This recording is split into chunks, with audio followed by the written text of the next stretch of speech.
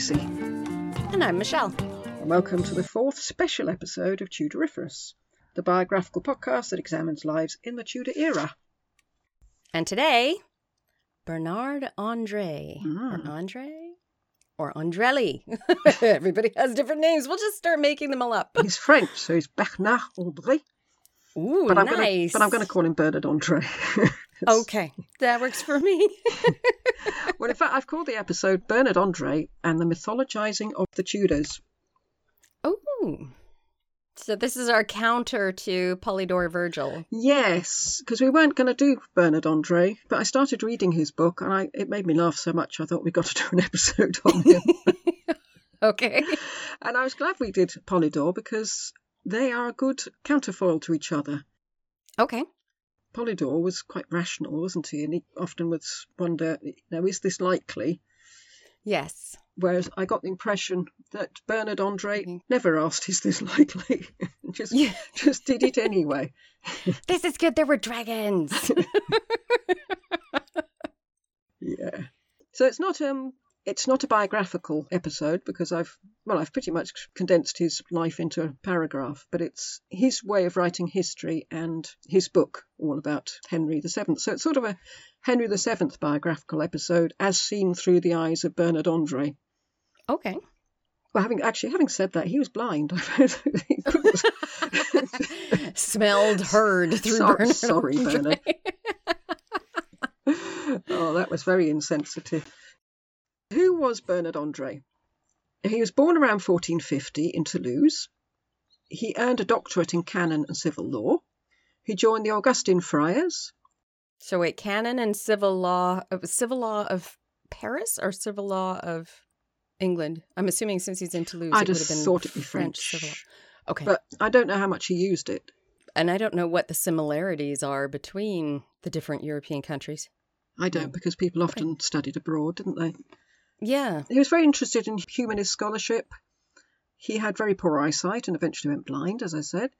Henry Tudor came across him when he was exiled in Brittany, when Henry was exiled in Brittany. And when Henry became king, André greeted him in London by reciting some Latin verse. Yeah, you can sort of imagine him popping up saying, "Oh, remember me?" And Henry thinking, "Oh, God, here we go." I thought I got rid of you. Anyway, by November 1486, he was effectively poet laureate, although the title didn't actually exist by that point. Okay, let's explain what a poet laureate is, because I don't think they still exist. They definitely don't in Canada. No, they do. Yes, we've got, oh God, what's his name? Simon Armitage at the moment. Okay, so what is a poet laureate? It's a poet whose job it is to commemorate anything that happens of interest to the country. So usually royal stuff. Which is odd. I mean, it's odd that we've just got a poet. I mean, we seem to have a poet and an astronomer and that's it. I mean, you don't have the royal potter or, royal knitter or anything. Be amazing. Could you imagine how much money you'd get if you were the Potter laureate? Oh, everything in like royal purple and blue. So pretty. In the late 1490s, André was receiving a pension, including other gifts from the king. And in 1496, he became Prince Arthur's tutor. He stopped being Arthur's tutor and started writing his history in 1500. So this is before Polydore Virgil arrived, because he doesn't arrive till 1502. He didn't stop being his tutor because of anything bad that he'd done. It was just that King and Prince Arthur had decided to suspend Arthur's studies as Princess Catherine was due to arrive the following year. Right. I think he thought he's probably a bit too grown up now. Oh, he's going to get married and everything. He didn't need to. You're never too old to learn. No. As a recompense for losing the tutor job, André was named Royal Historiographer and told to write a biography of Henry. He spent 2 years writing this book, and he abandoned it when Arthur died in 1502. Does this book still exist? Yes, in penguin form. How did I not find it when we were searching for books for Henry VII? He must have come back to it at a later date, as Arthur's death is actually mentioned, but he doesn't seem to have done much else to it. And it is obviously a work in progress, as there are some gaps in the text. I mean, actual physical gaps. There were bits of white in the text. I'll fill that in later. Well, it's as if he thought, oh, I'll fill that in, and then just never got round to it. Never got back to it. Yeah, those gaps have been there for over 500 years. Yes. I know, and I thought I was a procrastinator, but there we go. The main theme of the book is the legitimacy of Henry's position, partly through lineage and partly because he removed a cruel tyrant from the throne. Richard III. Yes. Okay. Yeah. It doesn't matter that Henry's genealogical claim to the throne is a bit ropey. He won in battle, and therefore God was on his side, which is what made the pretenders so dangerous. Because what if they won in battle? Yeah, exactly. Then all of a sudden they're legitimate. The fact that Henry VI had sanctioned Henry VII's legitimacy when he met him as a child, in André's words, he will have all thing under his power, is what Henry VI was meant to have said. This was vital to the Tudor mythologizing. I wonder if he actually said that. I was wondering whether André was the only historian to mention this event. Did Polydor mention it? No. It is mentioned in the Margaret Beaufort, every biography for Margaret Beaufort, but none of them are saying he said this.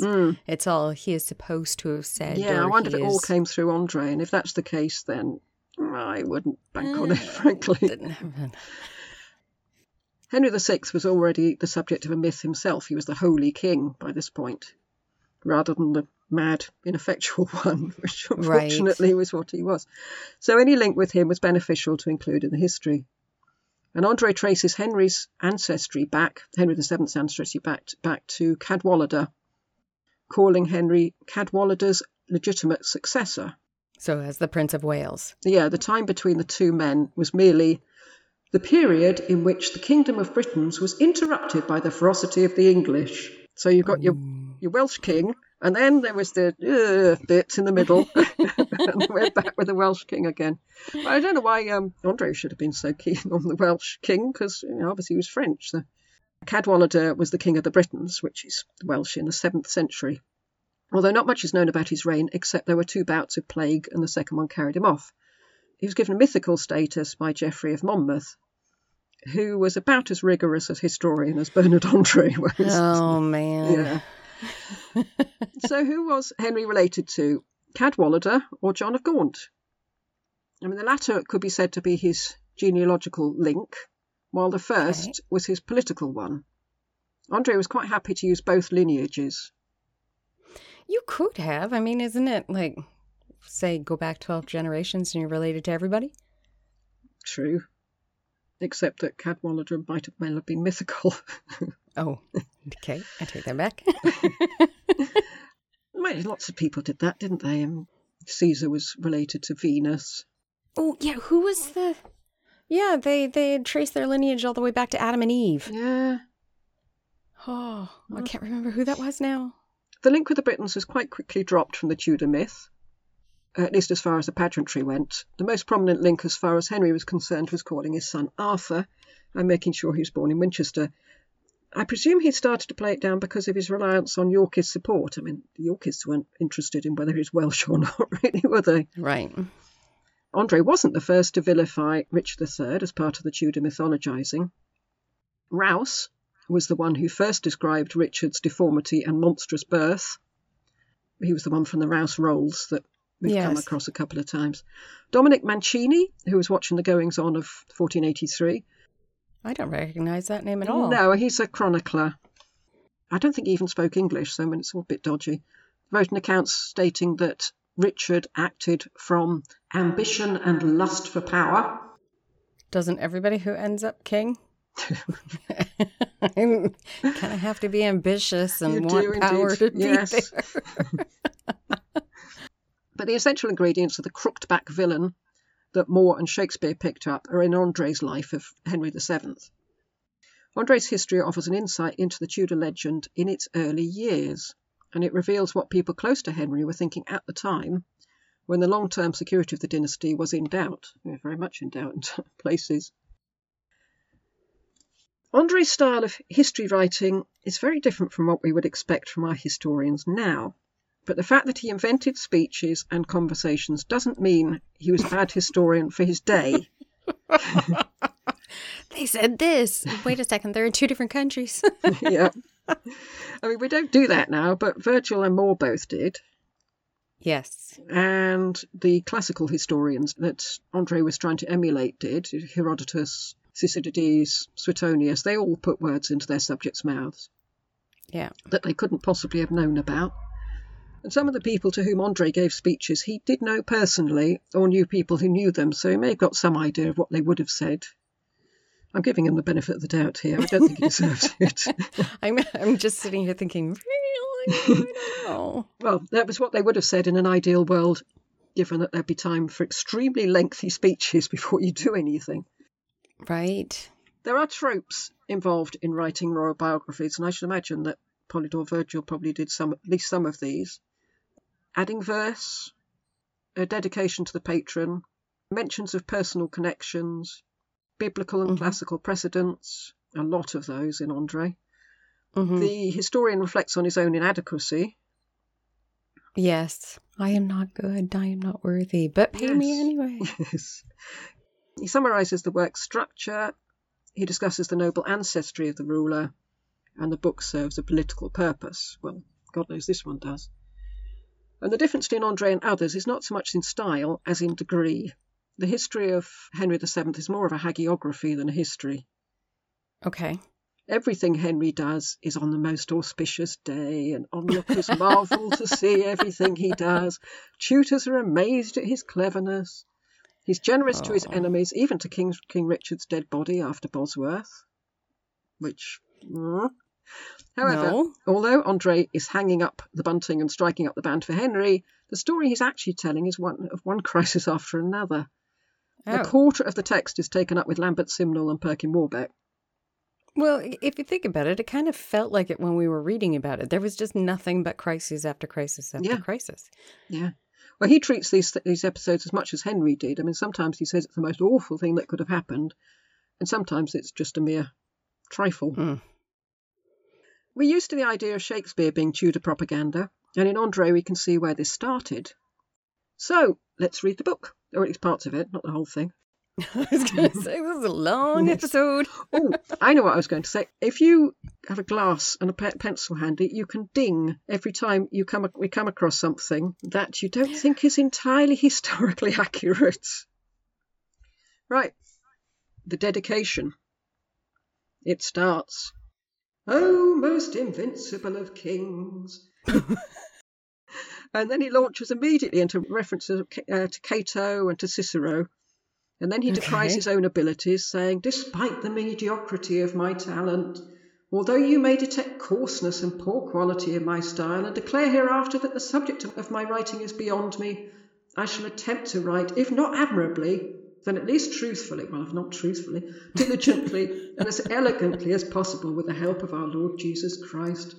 Remember the famous saying of Jerome that small minds do not readily comprehend great themes, and that things ventured beyond one's strength are doomed in the very attempt."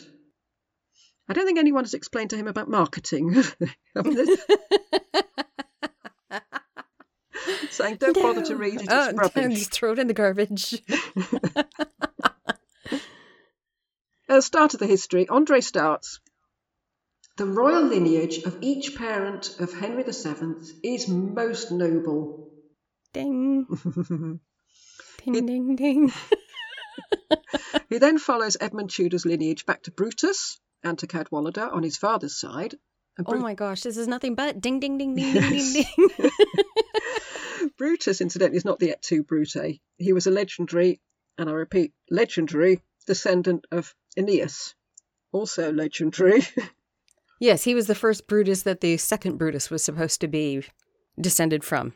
Yes. If you listen to Totalis Rankium's... Oh, you have to be a Patreon of Totalis Rankium to hear that. Yes, you do. Yeah, he's a descendant of Aeneas, who's also legendary, so we're going right back to the Battle of Troy here. And he was the founder and first king of the Britons. This is Brutus. On Edmund's side, there were the links to the French kings via his mother Catherine de Valois, which seems considerably more on solid ground. Yes. In fact, Andre says, "Henry excelled all Christian princes of former ages and his own time through the antiquity and eminence of his nobility." Ding. That's not what people thought at the time. No, or now. No. Andre's interest in the lineage is very much right at the beginning with the first kings of Britain. And then suddenly we're whooshed through time and space to the many wars, disastrous losses and massacres of Richard III. So he wasn't particularly... As a historian, he seems to have very little interest in history. Yeah, I don't remember massacres and many wars for Richard III. He didn't really have time to do that. It says it here. It says it in the book. Andre says quite categorically that Richard murdered his brother Edward IV's two sons. You know, he doesn't tie himself up in knots about it like I did. Yeah, it's hard. You know what? I think there's a difference there. Back then, you had to prove your innocence. Now, you are innocent till proven guilty. So we have that in us. We don't want to say it because we don't have the proof. Whereas he's like, nope, you are the murderer. Now you have to prove that you're not. Yes. Yeah. Possibly by holding a very hot bit of metal or something. Yeah. Death. Oh, no. Judgment by cake. I want that one. Have you heard of that? No. One of the judgments was you had to eat a cake without choking. That is one that the judge could do. Was that for fairly minor crimes, I'm assuming? Not really. It was just another option. Horrible Histories talks about it. They're a funny lot, aren't they? I know. If you don't choke, then God says you're innocent. I'm pretty good at eating cake. Yeah, but if you're really nervous... Oh, yeah. Yeah, possibly. Somebody apparently did die by the trial by cake. I know.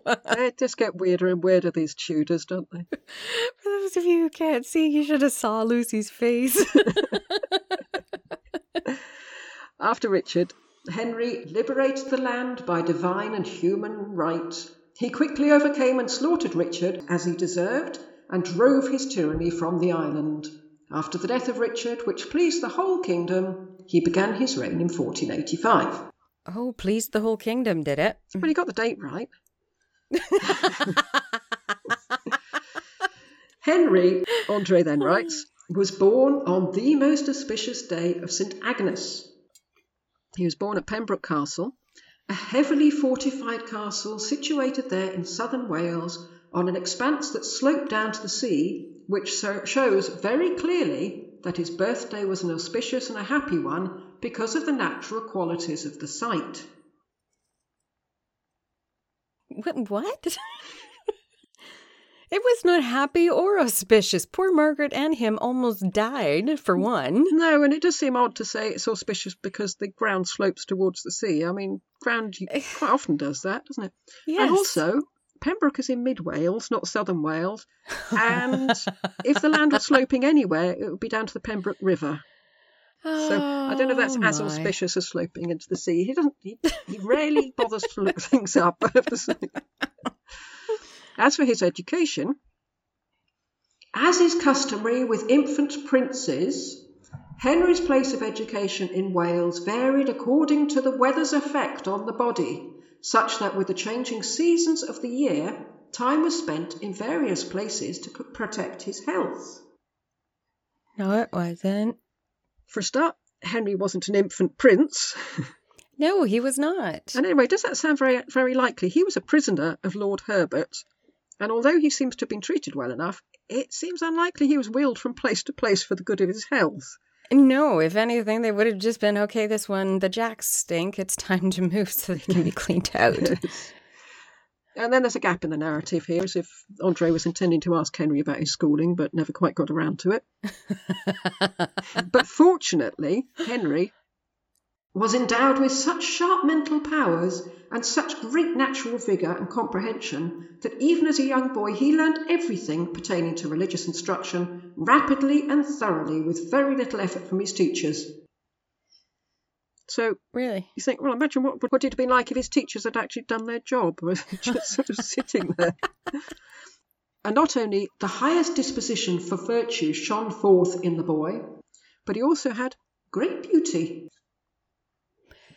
You know, there is a YouTube artist. Oh, who is he? Or she. Hold on, let me see if I can find them. They take paintings of Tudors, and it's called like Real Faces. Oh, I've seen those, yeah. I haven't seen one for Henry. Yeah, he's actually, they make him out to be quite handsome when they reduce his youth. Yeah, so yeah, I mean, I think he's fine. I mean, he's certainly a good deal more attractive than his son, isn't he? Yeah, and Elizabeth of York is quite beautiful. So Panagiotis Constantinou. But the episode is The House of Tudor Real Faces, English Monarchs. And he does all of them. And really, it's quite an attractive family, if that's any accurate portrayal of their faces. Yeah, I mean, I thought the Great Beauty was probably the most likely of it all, really. Yeah. Well, due to the political situation, which Andre describes as an evil spirit, Margaret Beaufort had to decide whether to send her son abroad. She wrote to Jasper saying, "I was hoping, my beloved brother, that heaven might show me what to do in these difficult days, but everyone knows quite well that women are weak, imprudent and unstable. What? I therefore earnestly beseech your lordship, whom I have always esteemed as a brother, that if I fail to grasp something shrewdly in this affair, you direct your kind attention to it." Seriously? I mean, maybe Andre had access to the letter. I mean, he was quite close to the king, and presumably to his mum. And Queen Elizabeth described herself as a weak and feeble woman. But does that sound like Margaret to you? No, it doesn't. But admittedly, we don't have any of her letters. So she may have been writing in the same style as everybody does. But if you go with the Paston letters, back to those, none of them start saying that kind of thing. Maybe it's part of this thing of putting yourself down. Possibly.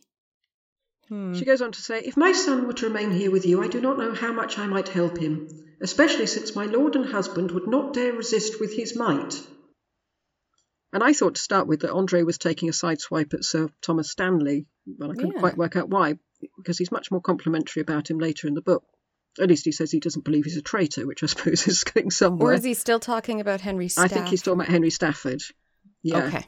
I mean, it's hard to tell because Andre's not so great with dates and chronology. After writing the Isabella one, where I was sort of bouncing around to try to keep within a theme, maybe that's what he's trying to do. Yeah, maybe. Yeah, we'll give him the benefit of the doubt. And Margaret decides to send her son overseas. "His life will be safer on the ocean waves than in this tempest on land." Now, of course, Jasper writes back, "You've considered everything so circumspectly and so astutely that almost nothing is left for me to add." Because it wouldn't do Andre any harm to lay respect for Margaret on with a trowel, given that the book is intended for his son. Yes, and the fact that Margaret was still very influential. She was there, probably peering over his shoulder, I should think, as he wrote. So Jasper and Henry set sail and end up in Brittany, where Duke Francis welcomes Henry with great joy because, to be sure, he knew, for so he had heard from others, that Henry would some day reign in England. He refers to him in a speech to his councillors as the young prince. Yeah, that's nothing but like a foghorn ding. Like, what the heck? And he was amazed, the Duke was amazed by Henry's gravity, good behaviour, gentleness, humility and goodness, both inborn and bestowed from above. That may or may not be true. The Duke was fond of Henry. He was, yeah. But I think you get the picture. I mean, Henry is an all-round good egg. Perfect. And it radiates from every pore for all to see. Meanwhile, back at home, Edward IV, or Edward Earl of March, as Andre called him, was somehow so vexed and maddened by a fury that he aspired to rule the kingdom as a tyrant. And Andre, I would have thought, it's on shaky ground here, because I would have thought, as Henry's still very reliant on those people that were loyal to Edward, but disliked Richard. But they loved Edward, especially since Edward actually was effectual. Like, he made some mistakes, but they were coming back economically under him. They were. I mean, he did become quite tyrannical towards the end, but, you know. Yeah. Yes. I think most of them did, didn't they? Yeah, they finally get fed up. Yes. Andre announces that he can't remember the order that what he calls the internal wars came in, which we now call the War of the Roses. And I can sympathise with him there. I can't remember the order either. But if I were writing a history about them, I would look them up. Yeah. He just announces, I can't remember. Well, I mean... Although I shouldn't say that because we've done that a few times too. Probably. I can't remember who that was. We did that just this episode. That's true. Sorry, Bernard, I take that back. But they culminate in the death of Henry VI. Henry VI is murdered by Richard, Duke of Gloucester, no doubt about it. For bloody crimes pleased Richard through and through. Andre then says, I cannot check the tears when I rehearse in my innermost mind the savage, fierce and cruel acts visited upon that man. I might be allowed then to pause a moment in my enterprise, to cry out with great proof of sorrow. Oh. I mean, can you imagine Dan Snow asking to stop mid-narrative to go off and have a good cry?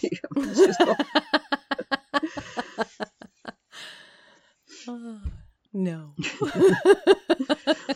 In fact, Andre then goes on to have a good rant at God for allowing the sceptre to be wrenched out of Henry VI's hands. The innocent suffer while the evil fulfil their desires. Don't rant against God, though. That's the work of the devil. It's written down. God knows. Accordingly, after these things had passed, behold, Richard, Duke of Gloucester, thirsty for human blood, was sent by his brother Edward IV to slaughter King Henry himself. This is Henry VI. He drew near him and here it stops. What? I don't know why. I can't think of the phrase, and I really don't want to have to read you this piece of paper, so I'm just going to pause. I'll come back to it later. Edward IV was frightened by certain omens that Henry VII would succeed him, and that's why he kept trying to call him over from Brittany. But the Earl's mother, a most cautious woman, we're back to Margaret here, saw through the ruse, and through secret addresses by messages and in letters, she continually forbade him to return. Which is true. True. That one. Yes. At last, when all efforts had failed, Edward secretly attempted to seize the Earl. Are we talking about the time when he did try and he had to claim sanctuary in a church to prevent himself from being taken out of Brittany? But we don't know. Actually, well, I'm not sure it got that far because... But human cleverness can never prevail against God, for after he was struck down with an illness and died. Some rather suspect cause and effect there, I thought. He didn't die because he tried to get Henry over to this country. Yeah, I don't think so. From overindulgence. Now we get to the true story of the Princes in the Tower at last. Oh, okay. So this is going to put it all to rest. Yep, this is what happened. After the tyrant, that's Richard obviously, safe in his London stronghold, slew the lords he knew were faithful to his brother, he ordered that his unprotected nephews secretly be dispatched by the sword. So there you go, that's what happened. So not smothered. Nope, sword. Sensing that the Duke of Brittany was colluding with Richard III, Henry legged it to France, where Charles VIII was very taken by Henry's graceful and distinguished countenance. Rather than just thinking, yippee, I can get political mileage out of this bloke, he was just completely besotted by him, as was everybody. Then there's another gap in Andre's narrative, and suddenly we're on the beach in France about to invade England. That was another time you've probably thought, I'll pop in and have a word with Henry at some point, and just forgot. Hello. Before leaving, Henry stops for a very lengthy prayer, in which he talks of Richard. You see that the tyrant has defiled everything with blood. He butchered the Duke of Buckingham, once dearest to him, and many other innocent people, even heroes of the kingdom, and he murdered his own nephews. See, people are always saying that Henry never stated that Richard had killed his nephews, but Andre has put the words into his mouth. Yes. So assuming that Henry... Did Henry ever see this? That's what I'm saying. Assuming that Henry did read it, you'd have thought he'd have vetoed any part he didn't agree with. Yes. So, I don't know, I found that quite interesting. I don't know quite what to make of that. Yeah. Andre's a great one for saying, it would be tedious to recount, and then recounting it anyway. And here he says, "It would be tedious to recount how many leaders, kings, emperors, and large armies were overcome by small bands united together. Besides Xerxes, Darius, Croesus, and many other kings, so too Spartan, Theban, Athenian, Carthaginian, and Roman leaders were defeated by small armies. Victory comes not from the number of warriors, but from the hand of God." Oh, yeah. So I wonder if Henry was thinking the same thing when news of Perkin was brought to him. Yeah. And John de la Pole. And Edmund de la Pole. Spoiler. Henry's pretty lengthy speech prior to boarding the ship ends with, "This occasion, though, does not call for long speeches." Oh, good. And then John de Vere starts up and gives an equally long speech. Oh, goodness. It's just like, the tide will have turned by the time they get going. Andre is evidently not much interested in their march through Wales, as suddenly we're at the Battle of Bosworth, where Andre explains that John de Vere was in the vanguard, and then there's another break in the narrative as if Andre's not at all sure about the battle formation, and he'll come back to it, but never does. And the battle's about to kick off when Andre says, "Oh, hang on a minute, I forgot to tell you what Henry said when he landed in Wales." So then we go back to that, and there's another long speech. Oh, my goodness. Yeah. I wonder talking to him must have been so scattered. I mean, if it's like this when he's writing... When he's thought it out for a while before he puts it to paper, can you imagine trying to speak to him? I suppose they didn't have cut and paste in those days. I mean, I spend a lot of time moving stuff about and trying to make it into a coherent narrative. Yes. But, except that you've got those blanks, which kind of show that he didn't move things around yet. I don't know. I wonder if he just never got around to editing. This is his first draft. You thought you'd do a good copy, really, didn't you? Yeah. So wait, this actually got published? Well, he did stop when Arthur died. As if I think he was obviously very upset by it, but yeah. I'm not sure if it was published in his lifetime or not. But you wouldn't have thought you would publish something with so many gaps in. I mean, if you don't quite get to the end, that's fine. I mean, we still read Mystery of Edwin Drood, don't we? And listen to the unfinished symphony, but we don't usually expect the unfinished symphony just to have blobs of silence in the middle. We expect it all to be at the end. Yes. Yeah. Anyway, when Richard III heard that Henry had landed, "As a snake feeding on evil plants is inflamed and enraged into madness, he responded like a Hyrcanian tiger or a Marcian boar that has felt its wounds. So Richard, raving and breaking into a sudden war cry, addressed his men." So we've had two speeches from Henry and one from de Vere, and they're all well thought out and temperate and eloquent. And now we have Richard's speech, and it's more like the ranting of a madman. "I order and command you to destroy everyone by fire and the sword, without mercy, pity, or kindness. As for the French and all the other foreigners, cut their throat, annihilate them and crucify them, every one. Slaughter the Earl of Richmond himself, without respect to his blood or noble birth." Noble birth? Would Richard have said that? I don't think so. No, and he wouldn't have called him the Earl of Richmond because he'd given that away. "Or, if you can, bring him to me alive, so that after I have devised some new and uncommon punishment, I may slaughter him with my own hands." So you think if this were on stage, this would be the time for the audience to start booing and hissing, I think, wouldn't it? Andre said that Henry sent letters to all the potentates across the land.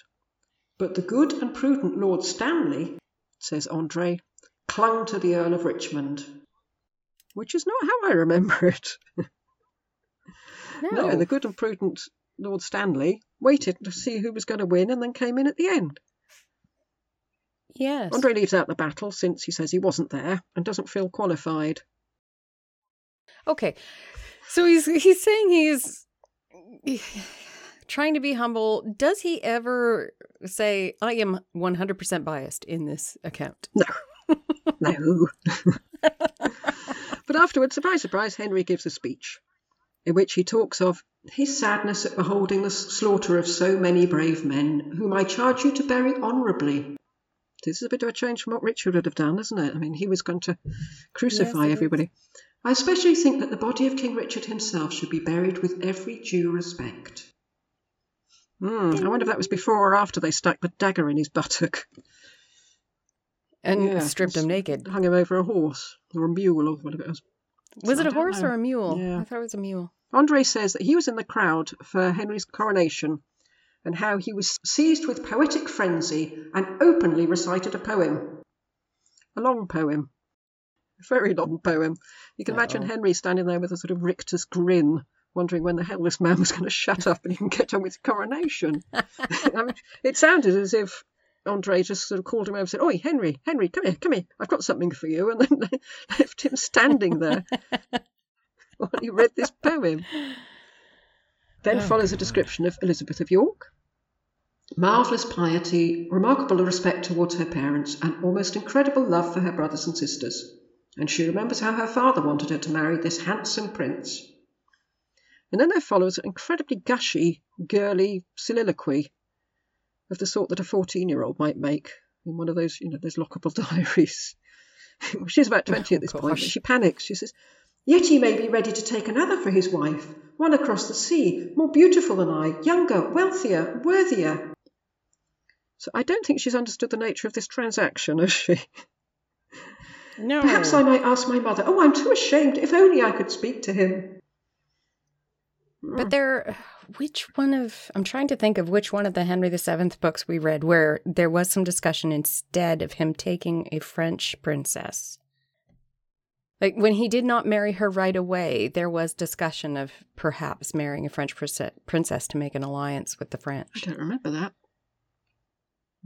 Yeah. Oh, we're as bad as him, aren't we? Don't remember. I tell you what, we'll leave a gap here. Anyway, she needn't have worried, as after the prince had come to know her purity, faith and goodness, God inclined his heart to love the girl. So maybe it's Andre who doesn't understand the nature of the transaction. They were married and there was singing and dancing right across the land. I wonder if people actually were happy. I would have thought it's what everyone seemed to want, isn't it? If they were going to have Henry, they wanted to have Elizabeth. Yes, but that was a year later. They're probably singing and dancing because he's finally got round to doing it. Oh my gosh, he upheld a promise. Yes.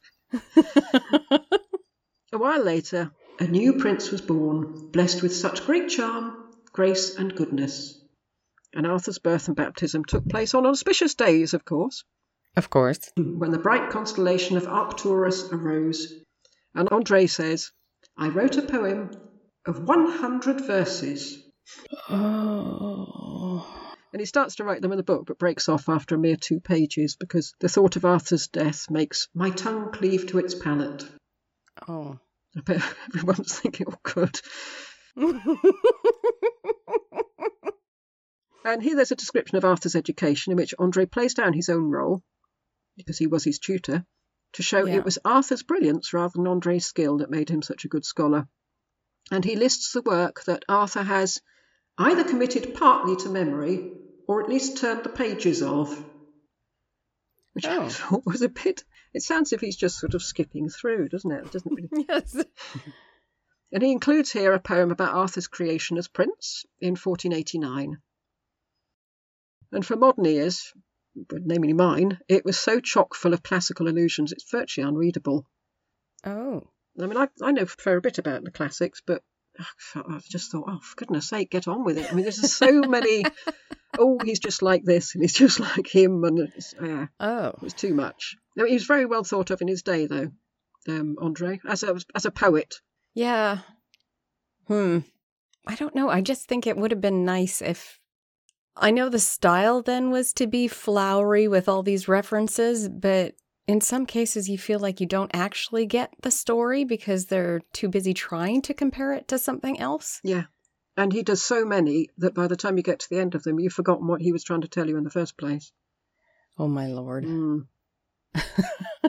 It starts off, this poem starts off, "O race of Arthur, issue of blessed ancestors, O pride and most admirable glory of our kingdom." So you're quite relieved not to have to read the rest. Really. Yes. Andre then recounts a visit by the papal envoy who arrived weighed down with a sword, gold, gems and a decorated cup. And this shows that Henry's reign had papal endorsement. That's what he's trying to push here. And needless to say, Pope Innocent had many great things to say of Henry. Then a whole load of ambassadors turn up and express their happiness at Henry's victory.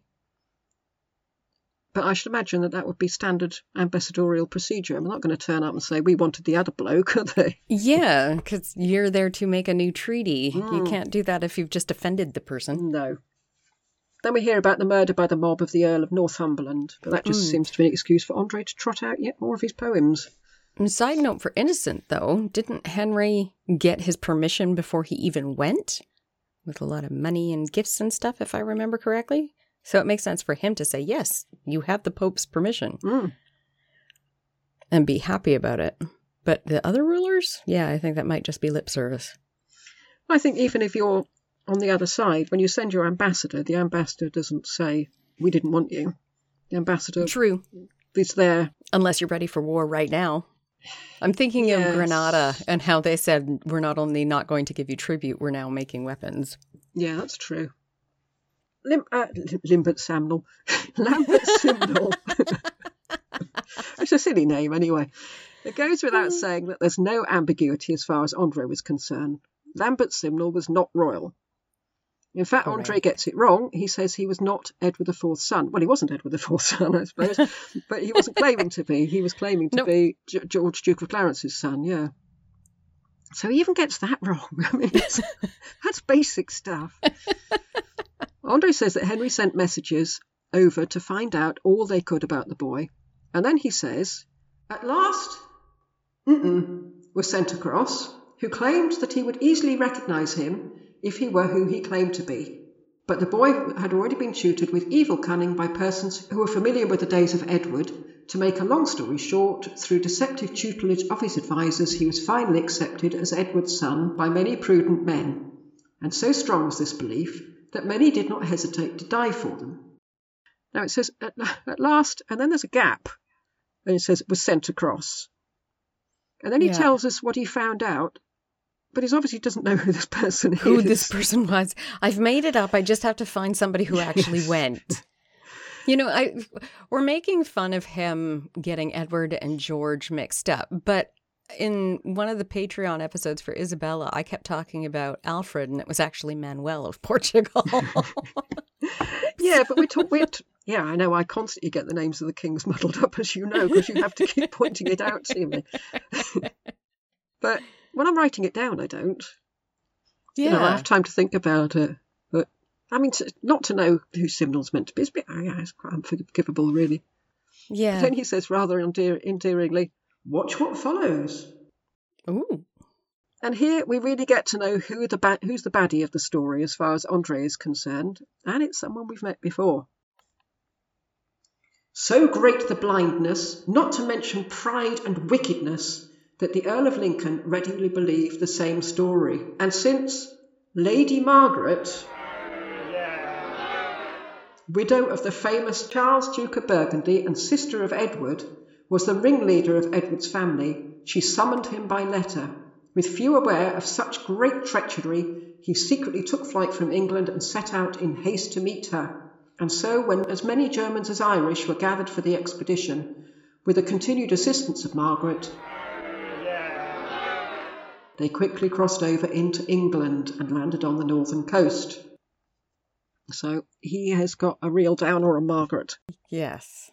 The king, as we come to expect, makes a speech in which he refers to Margaret as a trifling and shameless woman, who incidentally knows perfectly well that her family were destroyed by her brother Richard. So Margaret also apparently believes that Richard killed the princess in the tower. Oh, it's going to be interesting seeing what kind of information we get from her. I'm looking forward to her because I've met her in a sort of staccato way and that she pops up. Same. I'd like to know what happens in between. And you kind of picture her with her little slippers stamping her feet. I'll give you trifling and shameless woman. It did occur to me that Margaret's role in both Simnel and Warbeck's uprising may have stemmed from a complete inability to take in that her brother had killed the nephews. Possibly. Yeah. It was a theory we didn't look into in the Perkin episode, but because there were so many others. Yeah. But maybe she couldn't just bring herself to believe it. Yeah. Since now we know that that's actually what happened. Yeah, trying to admit that your brother killed your nephews might be a little rough. Yeah, especially since she was very fond of her brother, wasn't she? Yes, she was. Anyway, the speech of the king is only 2 pages long, and Andre says, when he had ended, the Earl of Oxford was ready to respond as before, but since time was short, the king called for silence.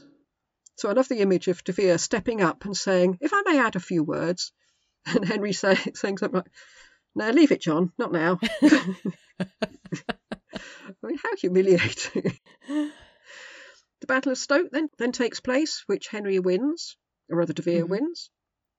Although as far as Andre is concerned, Henry wins. Yes, of course. Henry was deep in the battle, covered in blood. Yeah. And they won due to a wind which suddenly whirled up while they were fighting. Just as when Constantine contended with the enemies of the church. Yeah. Okay. Yeah, he'd found an illusion. That miserable kinglet of scoundrels who had been crowned in Ireland was captured there in battle. When asked what audacity had possessed him to dare to commit such a crime, he admitted that infinite persons of his own rank had coerced him. So I'm not quite sure whether he means, I mean, presumably we're talking about Lambert Simnel, and he's saying that John de la Pole made him do it. But I'm not quite sure whether of his own rank, does he mean of his own social station, or just who was on his side? I'm not sure. I'm not sure either, because I still don't understand John de la Pole's actions in that. Like, the only thing I could think of was that he was willing to he was already in place by the time John de la Pole stepped in. Yeah. So he couldn't say, well, I'm going to take over because this kid is, like, Lambert would have been a higher rank than him and closer to the throne. Well, he was king. Yeah. He was actually crowned, wasn't he? So yes. And he could have had an accident later. I think that was on the cards, wasn't it? Yeah, it had to have been. That's the only thing I can think of for why he would agree to that. John de la Pole just acting as subordinate for somebody that he must have known was fake. Yeah. Then questioned about his family and status of his parents, he, Lambert Simnel, confessed that they were thoroughly mean individuals, every one. Is that what you say about your parents? My parents are thoroughly mean individuals with low occupations. In fact, Andre says, they are not worthy to be included in this history. Full stop. Possibly an organ mender, if I remember. Yeah, that's right. The Earl of Lincoln was slain, and the king lost only a few of his men in battle. That's always the case, isn't it? Yes. I think from what we've heard, I mean, the number of the poor Irish that were killed, the numbers were hugely slanted towards them, wasn't it? Andre then goes on at length about how other poets might talk of the Phrygian destruction, the chariots of Thessaly, Priam, Hector, Scipio, etc., etc., etc. He goes on. That sounds like such a tedious book to read. Ending, I sing the triumphs of Henry VII, the divine prince. And so he's saying Henry's up there with all those classical types, which is quite something for a humanist to admit. And he goes on, for the prince generously loves my little verses. Of course he does. Yes, he does. Since they're all about how wonderful Henry is. A French legation arrives and sues for peace. But Henry wasn't happy with the terms, which infuriated the ambassador Gagon to such an extent that he wrote a poem about it. Oh gosh, what is with him and his poetry? Then there was, notice Gagon. It's not Gauguin, it's Gaga, I think it is. He wrote the poem, and then there's a bit of a poem wars, with the Pope's legate wading in with witty rejoinder about sheep, and a royal secretary joining in with a galling jest in that marvellous manner of his, and then the eloquent orator Vitelli coming up with a biting epigram. And Andre goes into this in huge detail, so I got the impression he was far more at home with poem wars than he was in real wars, which he had no interest in whatsoever. Wow. What is that? It still happens in an area of France where it is spoken word poetry battles. I don't know, I was thinking sort of rap battle type. Yeah, these are the original rap battles, and they go back to Eleanor of Aquitaine's time. Sort of troubadour type thing. Troubadour? Yeah. Yeah. Something like that. Well, Andre loves it. He's right in there. The French ambassador, Gaga, who had kicked all this off, went off in a rage, and Henry said that they must prepare for war, which is a big leap. Yes. And I can't help thinking that these poems have sort of exacerbated the situation quite a lot. Because it seemed all right, and then suddenly there were poems, and now we're ready for war. André goes on to say that the ambassadors from various important men, including Maximilian, arrived, but he says, "I shall pass over the reasons for such a great embassy, because it doesn't concern me to speak about royal personages, especially when they pertain very little to my subject." What's your subject then? Of which I gathered that he'd not taken much interest at the time and had now forgotten. Oh, okay. His subject is Henry. Mm-hmm. So the embassies would have had a fair bit to do with his subject, you'd have thought. Then he says, "I may venture to assert one thing, that Maximilian had formerly brought very grave claims of injury against our king, which I shall relate more suitably in another place." But he never does. So we don't know what it is. He's failing on so many levels. It's assumed that he's talking about the economic sanctions put on Burgundy by Henry as a result of Maximilian's support for Perkin. But that's all we get from André at that point, and he never explains. Oh, jeez. So anyway, we're into 1492. Henry goes to France. Before Henry set sail for France, he made a speech. Oh, of course. Is it poetry too? It's quite a short speech. Oh, let's go. Well, I'm not going to read it. He said he was entering on a monumental and arduous war, which he wasn't, but he wasn't to know that at that point, I suppose, was he? True. There's no mention of John de Vere trying to butt into this one. He learned his lesson last time, I think. This is the one where he just gets paid a lot of money and goes home, right? Mm. Yes, and people get angry. Okay. But this is the one where one of the few journeys across the Channel that seems to have gone without a hitch. André says that Henry accepted Charles' peace proposals because he had no desire to shed human blood. Which may have been the case, but, there was money involved as well, wasn't there? As you said, the Treaty of Etaples was handing over large quantities of dosh. Either André didn't know about the compensation paid to Henry, or that Charles promised not to harbour any more pretenders to the English throne. But he had to have known, because everybody knew. That's why everybody was so angry. Well, you get the feeling with André that for a chronicler of current affairs, he has very little interest in current affairs. I wonder what he ultimately thought the job was to do. I really wonder. I think he thought the job was to play up Henry's. Henry might have actually said to him, "It's all a bit ropey for me here. Can you not write something that makes me look a bit more as if I'm meant to be here?" Yes. As far as André is concerned, Henry hurried home, partly because winter was approaching, which it was November, but also because the Queen was missing him. Aww. He said that when the King returned, people were everywhere making merry and rejoicing and singing congratulations on behalf of the victorious King's return from France. I don't remember that. I just remember a lot of grumbling. Yes, people just thought he'd taken the money and run, didn't they? Yes, which he did. André then writes a poem to the Muse, of the type that's usually recited following a successful battle. In fact, there are 4 of them, and they're all quite long. So now enter the baddie again. "What people commonly say is true, envy never dies. This adage may shed some light on the shameful crime that I shall now relate. For Margaret of Burgundy, who possessed a healthy respect for the royal family," by which I presume he means the Yorkist royal family, not the present one, "and who had been a second Juno to the king," because Juno had opposed Aeneas, and Henry was meant to be descended from Aeneas, "was not content with her old mortal hatred, but conceived a new and unprecedented scheme against him.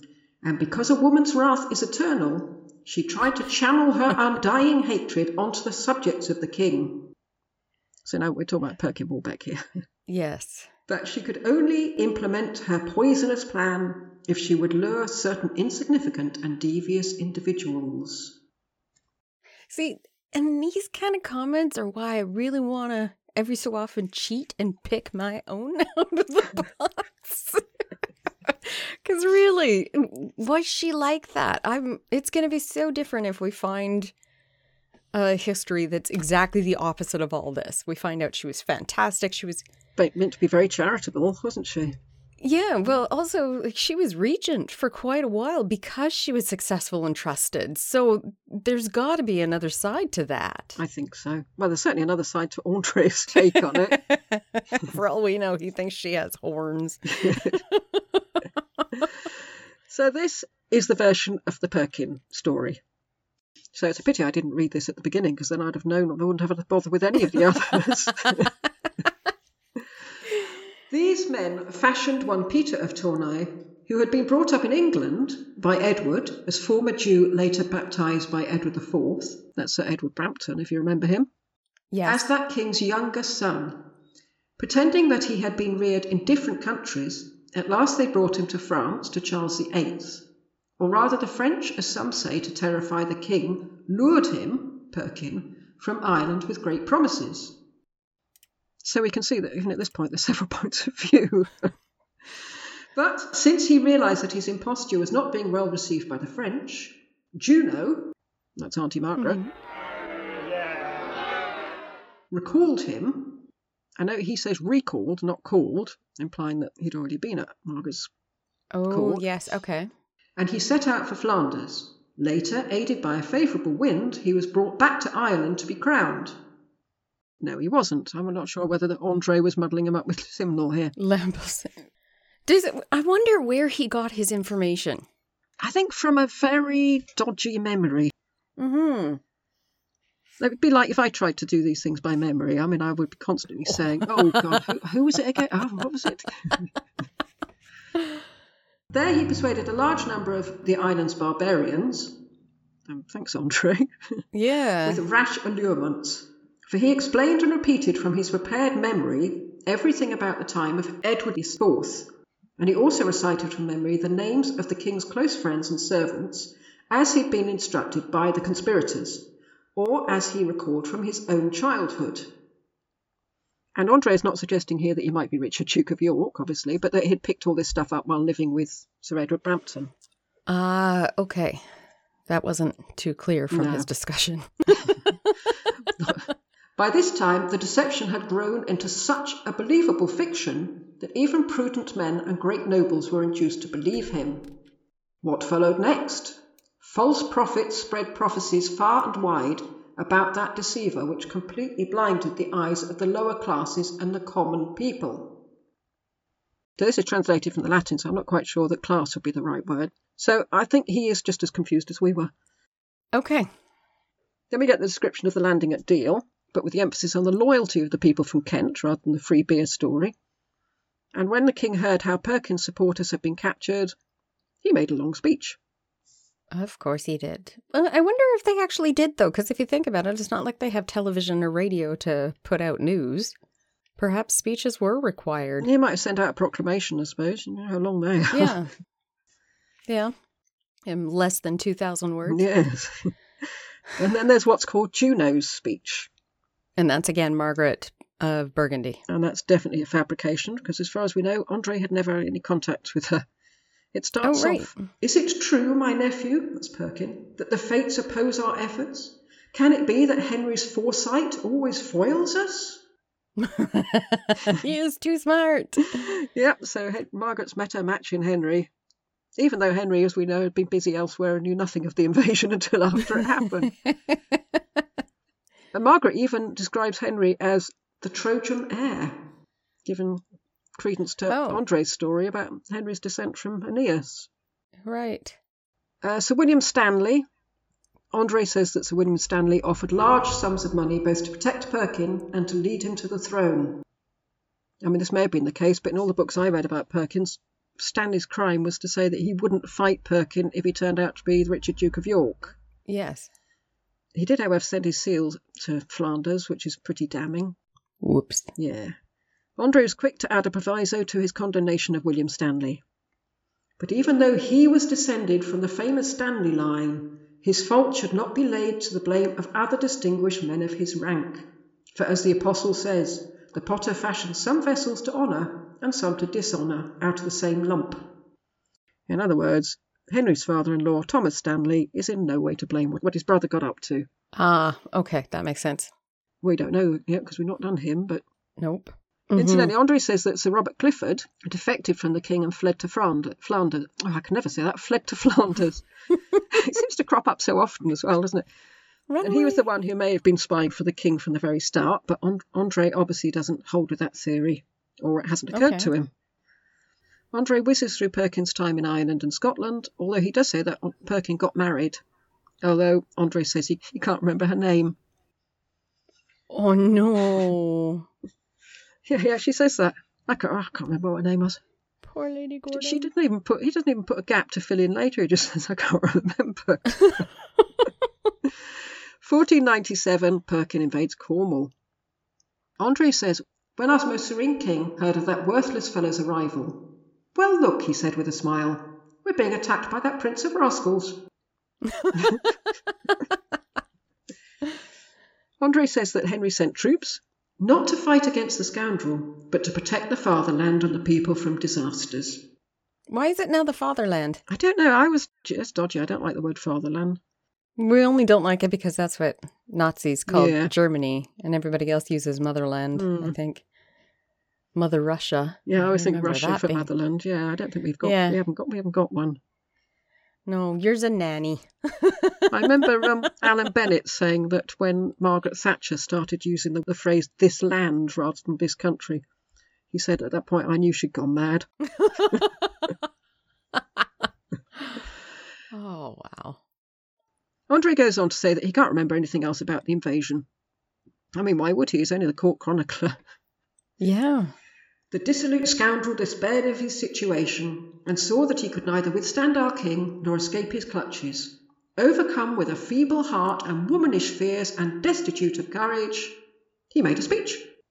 I kind of feel like he nailed that one on the head, though, because Perkin does come across that way. Maybe. I mean, it's so hard to tell, isn't it?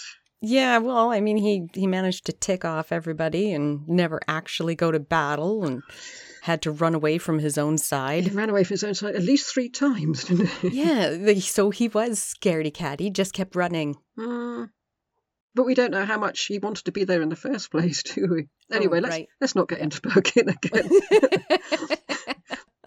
So this is Perkin's speech to his Cornish troops, or part of it. You see that the virtue and favour of King Henry, most victorious of kings, have so united the will of God that all our strength is utterly useless and trifling and crippled and wasted against his. And Perkin goes on to say, to speak truthfully, although I postponed your stipend until today, the fact is I've got nothing left, not even a farthing. Which is true. And then he says, in truth, I'm not the son of England. Which, as far as I know, he never told his troops that. No. And this is where we heard that the royal servants beat him black and blue. But in this translation, they derided his laughable appearance, because remember, he's in cloth of gold. Rather than the other translation I read derided his ridiculous head. I remember. It started making me think of Mike Myers' movie. I'm trying to read. I think it's I Married an Axe Murderer, where they're talking about that kid that has a huge head. Oh, right. I don't know that one. Oh, it's pretty funny. Andre admits that he doesn't know what Henry and Perkin said to each other, since it was in private. And anyway, his feeble intellect does not grasp the wise king's many prudent designs. But in Andre's version, Perkin told his tale and Henry wrote it down, rather than the other way round, which was an equal possibility. Yep. Henry then calls Perkin's wife to him and comforts her with wise words. He told Perkin to tell her what he just told Henry, and the wife, Catherine Gordon, because I can remember her name, even if Andre can't, replies... She's talking to her husband. Oh, treacherous man, was it because you wished to seduce me with your deceitful stories that you abducted me from my paternal hearth? How wretched I am! What except death is left for me now my virtue is gone? It seems like there is nothing left for me except that which this mighty and merciful king promised. And she leaves to go to Elizabeth of York, and Andre says her guardians, moreover, were... men of surpassing honesty and goodness. So, we won't name them. Whoever they were really good. The king then gives a speech to the Cornishmen in a "this is going to hurt me more than it'll hurt you" type way. Aww. And Andre says that Henry did spare their lives. And he goes on to say, "And although they were all bound together, they raised a shout and sigh and gave greatest thanks to the king." As you would if someone's just told you they're not going to kill you. Yes. And that's where it stops. Okay. Apparently, Andre abandoned it for 4 years on the death of Prince Arthur. And it's assumed that Andre abandoned his history rather than intending to finish it here, since apparently he meant it to be a history of Henry VII and Louis XII of France. Oh. And Louis XII never gets mentioned. No, not at all. Yeah. I mean, following Henry's death, Andre faded from court and he died in 1521 or 22. And his history was used as a source up until the 19th century, but then history became a bit more rigorous at that point. Okay. And his cavalier attitude to chronology and his making up of conversations that he couldn't possibly have been privy to had made historians turn away from him. Mind you, he's still quoted in books, though, isn't he? Yes. Yes, he is. The biographer of Richard III, Charles Ross, has referred to Andre's description of Richard as elegant toadying to a royal paymaster. Very true. Yeah. I like that phrase. Daniel Hobbins, who translated the version I read, said, "As a repository of facts, the work is mostly, though not entirely, a failure." And when Henry's tutor, John Holt, died, Andre should have been the one to replace him because he had been tutor to Arthur, and instead the post went to an obscure grammarian, William Hone. And why had Andre not been given the post? One reason was that Hone spoke Greek. Another reason was that Andre was not very popular among many people because he guarded access to the king so vehemently that Erasmus called him Cerberus. Oh, really? Yeah. Some at court were worried that if Andre were to get the post of tutor, they'd never get to see the king at all. I wonder how he and, I found nothing in Polydore Virgil even mentioning this Bernard Andre. So I'm wondering, because Polydore got asked to write the history, so did the king read Bernard Andre's and think, oh my God, yes. I need another person? Do we have anybody in the room? Could someone come and do it properly? Yes. So there we go. That's the history of the reign of Henry VII, according to the rigorous historicity of Bernard Andre. And that is why, since reading this version, I've dismissed everything that was attributed to him since I come across him in books. Yeah. Basically, all you need to do is put in caveats. I'm going to enter this in because people used him in the past, but he doesn't know what he's talking about. Yes, I'm very surprised that when you do come across quotes from him, they have said a few times, but quite often they just quote him. And nobody says, I would take this with a pinch of salt, because he's not here to do history, he's here to praise the king. I wonder if they're writing it with the thought that the people reading their book would know that already. I don't know. I didn't know that until I read his book. Yeah. Just assume that if someone's quoting from a chronicler, that they might know what they're talking about. But yeah. No, I enjoyed reading his book because he keeps thinking, hang on, that didn't happen. He didn't say that. She didn't do that. But I think I'd enjoyed it less if I'd read it before we started doing this podcast, because I wouldn't have known all these things. But now we know quite a lot about it. Yes. We can pick up on all of these things. And laugh at them. Yes. As people will come later on and do a podcast about our podcast and laugh at all the things that we've got wrong. Probably. We are not infallible. No.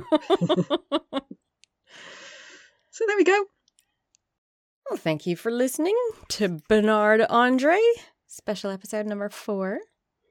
And I think... Is it Philip next? Philip is next. I think so. Well, we don't have to tell you about the details of the podcast. We don't usually do that on these, do we? We just say goodbye. Yeah, but we do have Patreon. And if you'd like to join us, we would love it. We're getting some quite good feedback on the Isabella episodes. Yeah, excellent feedback. Yes. Yeah. If you like the in-depth that we go into, we really went in-depth. And the next one will be all about the human body on Patreon. Yes. And then we've got Leonardo da Vinci after that, which will also be in depth given the thickness of the books that I've already bought on the subject. Yeah, I've got almost a shelf for Isabella. Some of them I didn't even reference because I didn't end up using their information. I found it. Others were a bit more clear, that kind of thing. I got one book that's about 3 inches thick on Leonardo, so we shall see.